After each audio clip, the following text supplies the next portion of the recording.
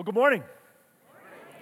I'm Pastor David Dyer. It's my distinct honor and pleasure to be with you this morning. Thank you for worshiping with us, for giving us your time, and for partnering with us. Because when you receive the Word of God, when you receive God's grace, and you live that out, you have a distinct and a unique position in our community. That as someone that lives out the promise of the gospel, God's mercy, grace, peace, and forgiveness, when you live that out, people notice. And many of you have brought neighbors or coworkers or family or friends today, and we just want to say thank you for living out the gospel. Not that we're perfect. This is not a perfect church. Go ahead and just raise your hand so we confirm that. No perfect people allowed. Amen? Okay? Jesus is the only perfect person allowed here today, and it's by him that we have our life and our being. All right? So let's bow our heads. I want to ask for God's blessing as we prepare to hear his word and as we delve into the scriptures this morning. Gracious Father, you have uniquely made each of us wonderfully, beautifully knit together in our mother's womb, and you knew us even before our parents. Father, truth be told, you have called us out of darkness, each and every one of us, into your marvelous light. And Father, we want to live in that light, which means expose us to our sin. Bring to light those flat areas of our life. Bring to light, Father, where we have fallen short. Help us to be brave enough to be able to look at those places in our life, to humbly submit them to you, and to ask for forgiveness in full assurance, knowing that you forgive. We thank you, Father, that we don't fear anything when we come to your throne. You're not going to kick us out. You're not going to boot us off. You're not going to say, well, this is the 100th time you confess that. You're going to say, my child, I love you, and I forgive you. And so, Father, in that forgiveness, may we stand in your grace. And by that grace this morning, may we hear your word and truly, Father, be able to put it into action so that our lives are reoriented on you. In Jesus' name we pray. Amen. Reorientation, this sermon series for this month. Again, I want to make sure that we're all on the same page. And so the definition for reorientation, right? To adjust the alignment of oneself or one's ideas to the surroundings and circumstances in a new or different way. So we're going to adjust the alignment of ourselves and our view of the surroundings, okay? And in so doing that, especially at the beginning of the year, what that allows us to do is to say, you know what, I'm not going to just go down the same path the same way that I've always been going. I'm going to do things different, right? That old definition of insanity, right? Continuing to do the same thing over and over and over and yet expecting a different result. We do that. Last year, I didn't lose 12 pounds. I gained 3 more. But man, I was a great cook. We're not changing that. The wine flowed, and I didn't have to get up early when it was cold to exercise. But this year, I'm losing all 15 of those pounds. Right. One, you have a problem. Okay, you're seeing yourself in the mirror, quite possibly, the way God made you. Now, I'm not using that as an excuse to not be in shape. I'm just saying, you know what? God makes all different sizes, shapes of people, right? How many of you wanted to be taller than you actually are, right? Have any of you ever been able to change that? Besides shoes, heels, right? I mean, there's just not a lot of... How many of you wish you had been shorter? Just quite frankly, you're tired of being asked. Come here, Aaron. I just want people to see that one. You got to see this one. Because see, Aaron's about 5'2", and he wishes he was... No. Love it. Yeah, she wants to be even tall. Tall people, they hate being, well, do you play basketball? I'm 45 years old. Do you think I play basketball? Well, no, I mean, for crying out loud. Adjusting the alignment of oneself or one's ideas. I think this sometimes is the greater challenge in that we want to change, but we're not willing to change our ideas. Hey, this is how it is, this is how it's always been, this is how it's going to be, rather than delving into God's Word and going, wait a minute, what does God say about this topic? And if God says something that is different than how I was raised or how I'm currently living, you know what? In all humility, we're going to follow what God says. And I think you're going to see that again this morning in our text from Romans.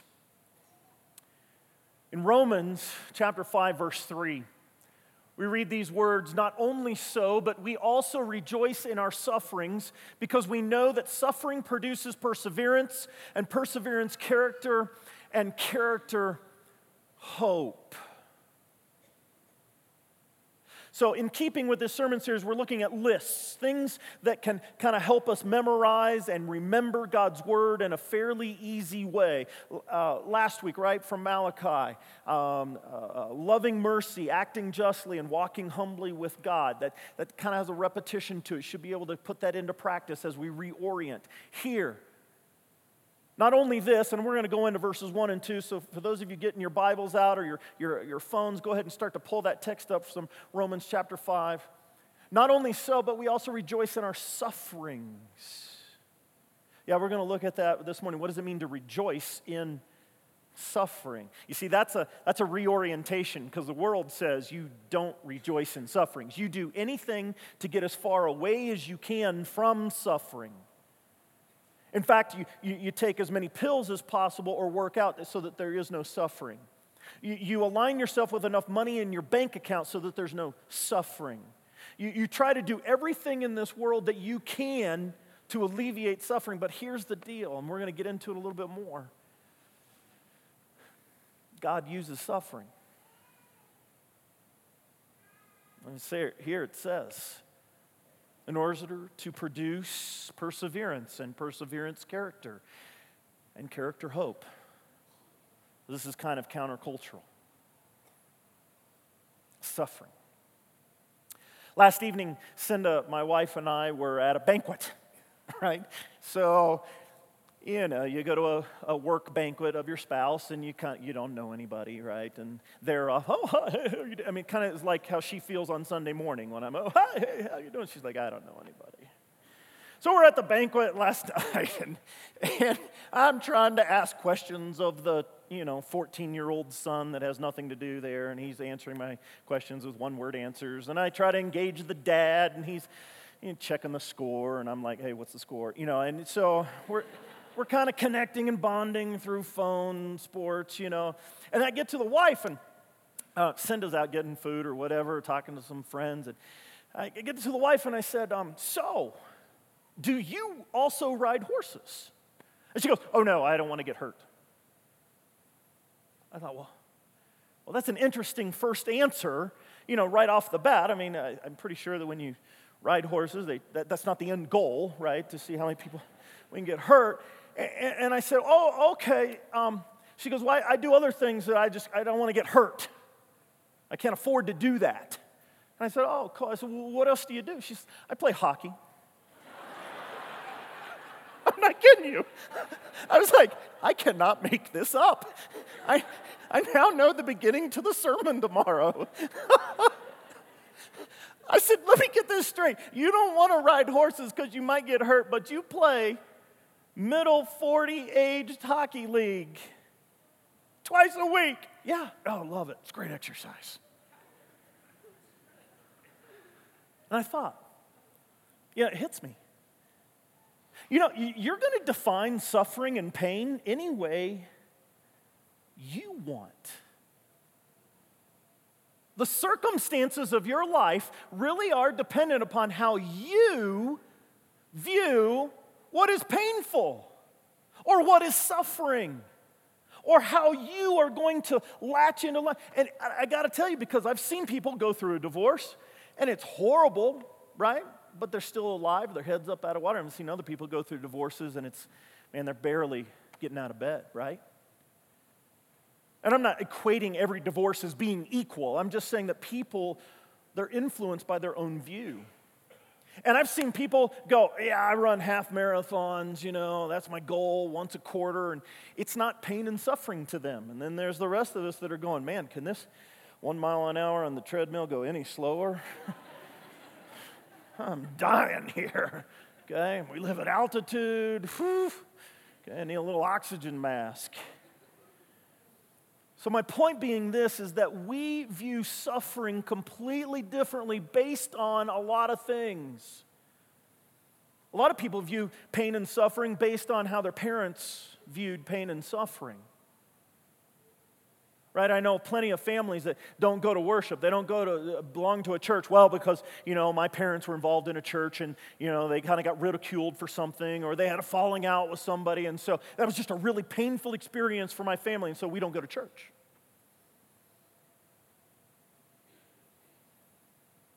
Sometimes you live in a place in town and, well, the so-and-sos hurt our family, and so we don't talk to the so-and-sos anymore. And yet, for other people, pain and suffering is a matter of life, okay? They know that they're being called to go through that. I like to read a lot of books on our special warfare operators and some of the training they go through. For everything from special forces to Delta to SEALs to Rangers, all that kind of grouping. And it's interesting when you read their training manuals, the guys that make it through, they go, yeah, I could always tell who wasn't going to make it. And there was one factor. And that factor was they admitted they were in pain and they couldn't imagine making it through the pain tomorrow.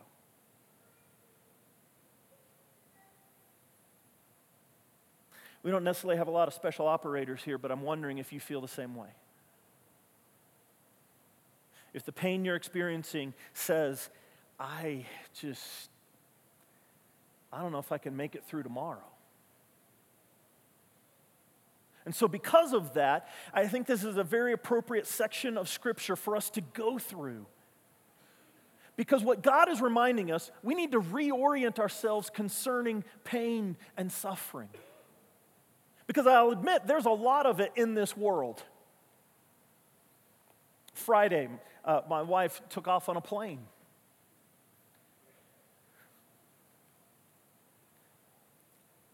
Later that morning, I'm getting flash news reports of a shooting at an airport, and I'm like, where the freak is it?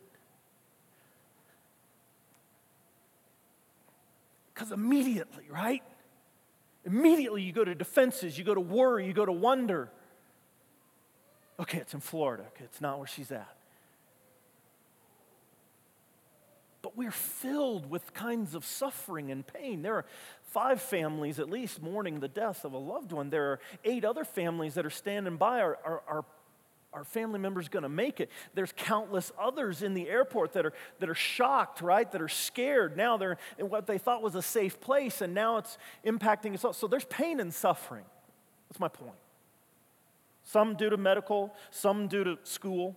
I mean, let's just call it for what it is. And you go, wow, that's not the same. Don't make light of it. I'm not. I'm saying that someone's schoolwork feels like pain and suffering, just like somebody else going through a divorce.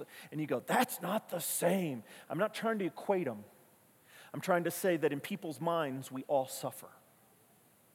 And that's why this text is so vital. But what I want you to hear, and for those that have your Bibles in front, I want you to hear verses 1 and 2. It's not going to be on the screens. I'm making you work on your auditory skills. Therefore, since we have been justified through faith, we have peace with God through our Lord Jesus Christ. We have peace with God. You know, in that initial reaction when pain and suffering happens, and you say, God is against me, or God's not here, or where is God? I want you to know, the world sees God as being absent, but He is not. We have been justified through faith, and we have peace with God.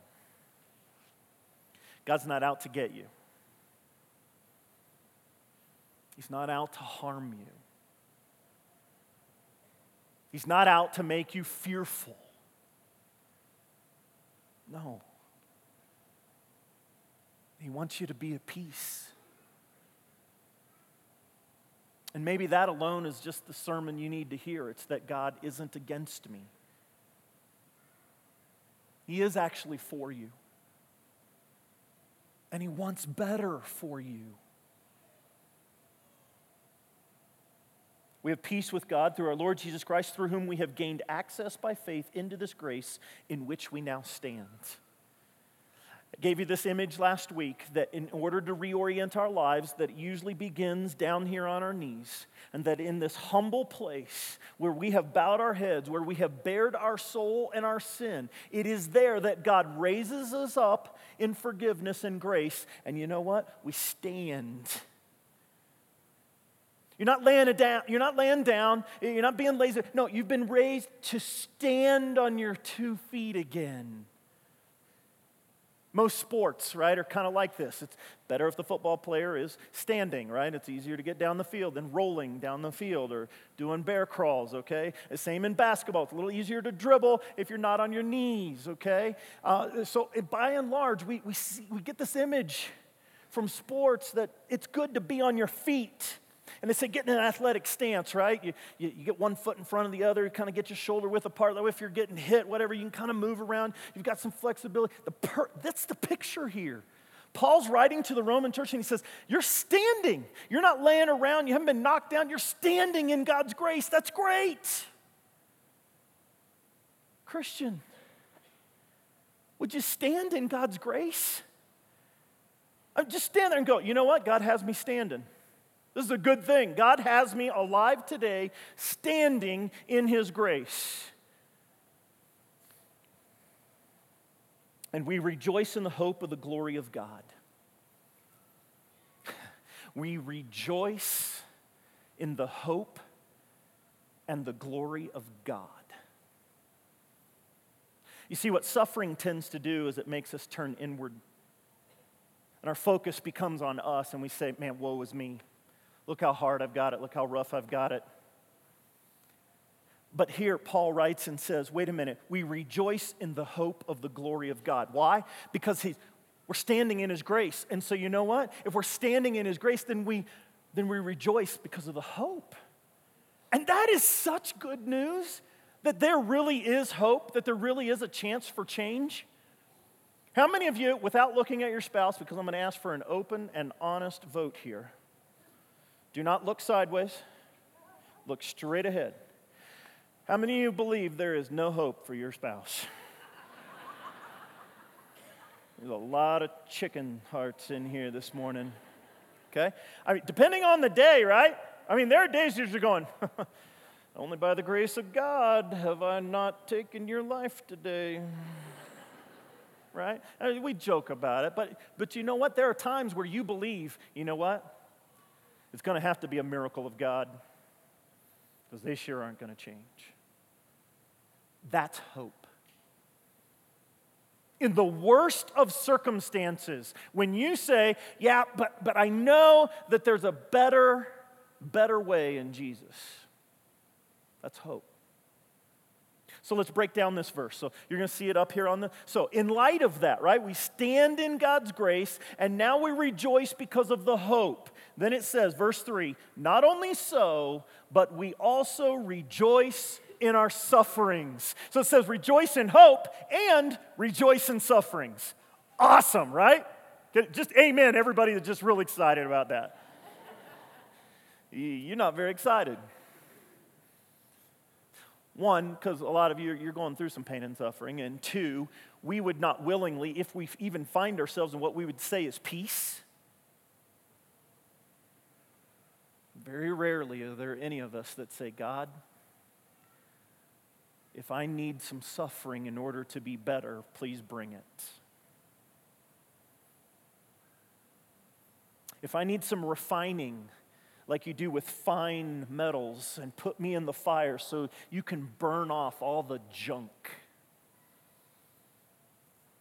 I'm good to go. Sign me up. Very rarely, right, even believers, do we stand in front of the throne room of God and go, God, I just want to bare my soul. Will you show me all my crap?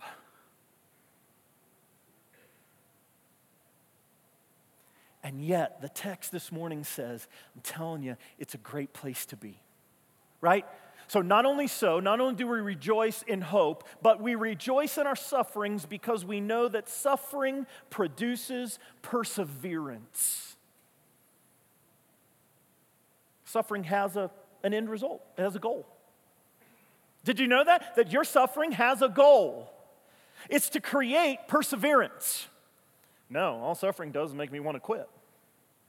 Well, no, that's not the point of it. You might choose to quit, but suffering produces perseverance. The word here in Greek has this picture with it of what a fighter, he has perseverance. So he's getting body blows. This is the picture.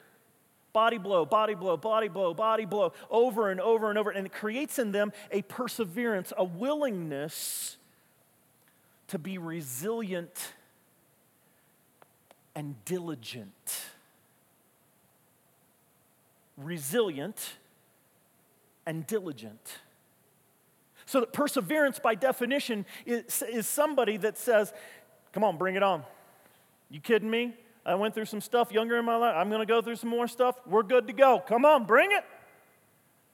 And then that resiliency that says, I'm going to bounce back. Oh, I might be maneuvered. I might be over here. I might find myself in a different state. I might find myself in a different country. I might find myself in a different job. I might find myself completely in a brand new area. I'm resilient, though, because God is having me stand in His grace. Now you say, that was rough. Suffering and pain producing perseverance. Really? God wants this from me? Yes. Do you know why God needs you to persevere? Because the average lifespan, right? United States, ladies, 82, guys, 31, no, like 78 or whatever, okay? You ladies are going to be around a little bit longer than us, okay? And so you got to persevere. I know it's going to be hard without us, right? I mean, we're so helpful and so uplifting general. That's a different sermon, but you got to live long and you got to persevere. You understand that God needs you to be diligent about the work that He has placed before you. You see, Adam and Eve were given jobs before sin entered the world. Adam was naming animals, plants. You see, work is not sin. Now, the result of sin in the world has made work toil. So our work is toilsome, it's burdensome, it makes us tired. But the intention of God's work was to say, I've got things for you to do. And so I need you to be resilient. I need you to keep plugging away at it. I need you to persevere. You know what your neighbor needs? Your neighbor needs perseverance in the gospel. They need to know that despite the fact that you've got another kid and then another kid and then another, because they see the babies come home, right? And ungodly, unpraying people start saying things like this, I will pray for you. You don't know who they're praying to, but they say they're going to pray because they realize there's going to be some suffering. There's going to be some sleepless nights. There's going to be people that need to raise up and support. And I'm telling you, Christians, we're missing the boat here by persevering in suffering. Then the world sees that we think different and that we act different. So persevering through our own suffering. And then perseverance producing character. Character. What is character? What is that? What does that describe? Character, by some people, says this is who you are, right? Kind of related to integrity when no one's looking. This is the name of yourself. When you look in the mirror and you put everything away, what is your character? How are you known by? What are the things that you do? Again, here in Greek, this idea of character comes from a word that talks about etching. And it's an etching that you make in metal. It's permanent. It's not easily erased. There aren't do-overs. And so your character is what's on display. The idea here in Greek is that it's like scroll work on nice metal, silver maybe, or gold, and you wear it as a breastplate. Or it's a shield with beautiful ornate work, and it usually shows, the commander. It gives credence to who you are based on the etching in the metal. And I realize that's Paul's encouragement to us as well, that in suffering, producing perseverance producing character. That what God is doing is he's saying, this is my child, this is who I've made. Look at them. You see their character? They're honest, joyful, forgiving. They live out second chances. They absolutely, yes, it gets them down, right, when they go to the doctor and they still hear the diagnosis and it frustrates. Oh, why can't we get this figured out? But they don't give up because they realize they're standing in God's grace today. You're not promised tomorrow, right? Did your mom ever say that to you? Usually based on how you were acting that day. You're not promised tomorrow. Good Lord may take you. But we're not promised tomorrow. And so what we're given is today. So in the midst of our suffering today, it's produced perseverance, that ability to be resilient, to hold fast, to keep challenging, and then also that our character is being built up. Now, many of you go, well, I thought my character was being built up when I was a kid, maybe in high school, maybe through the college years, and then it's done. No, I want you to know this. Character can continue to be developed. Your name can continue to be refined. In the book Song of Solomon, the female says of her newfound husband that his character is etched in stone. Meaning she can count on him. He'll never change for the worse. It means he's a man of his word. It means that nothing will come between him and his covenant promises. It's etched in stone. I believe that this is part of what Paul's reminding us, is that suffering, producing perseverance, leading to character, is that God is etching us in stone. Now here's the thing.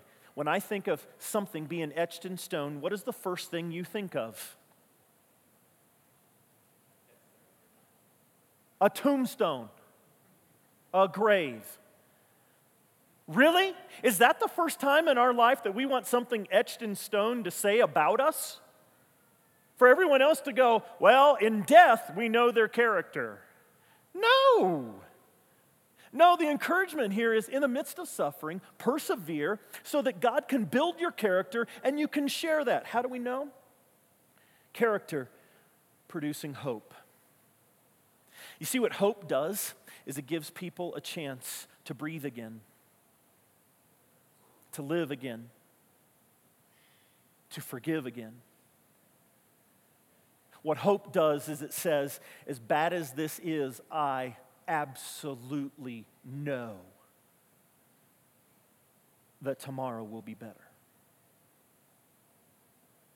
See, in the special operations community, people quit because they can't imagine the pain tomorrow. This is why it's different. We can imagine tomorrow because we have hope.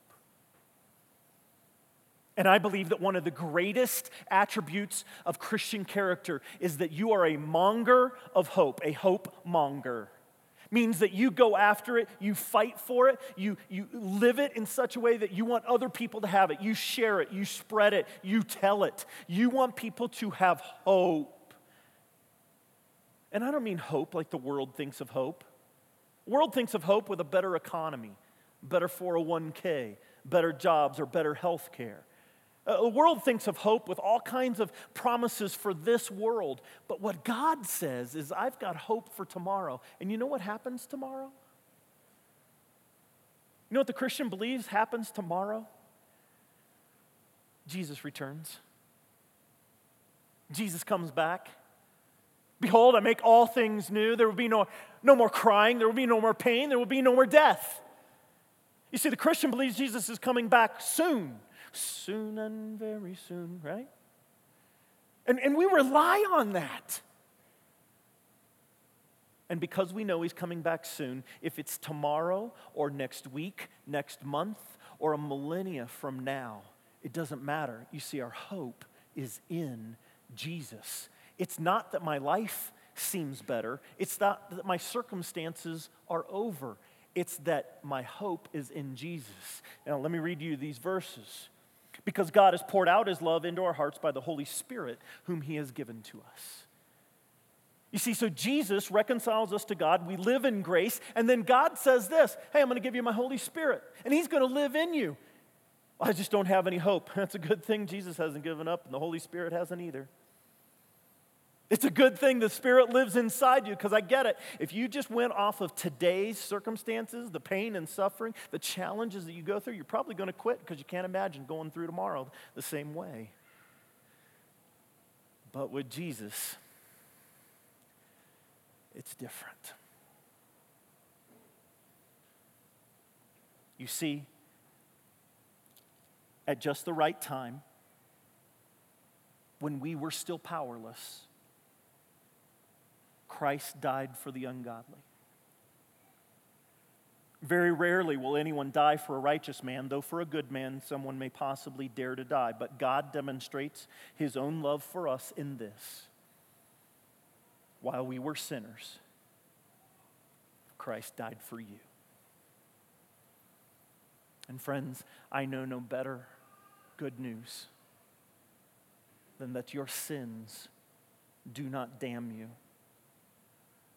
that your sins do not condemn you, that your sins do not name you, that your sins do not define you, that your sins do not have to be such a burden on the shoulders of your life, oppressing your heart, your lungs, your head, your body, where you feel pressure and pressure. No, by God's grace, you're forgiven. This is why oftentimes when I announce God's grace to you, I will use the sign of the cross. Not because I'm trying to be pastorally, not because I have some different authority, but because I believe that the acknowledgement of seeing the sign of the cross reminds us of why we live. And it's by Jesus' shed blood and his resurrection that you are forgiven and have hope. May that hope be yours today and forever. Amen.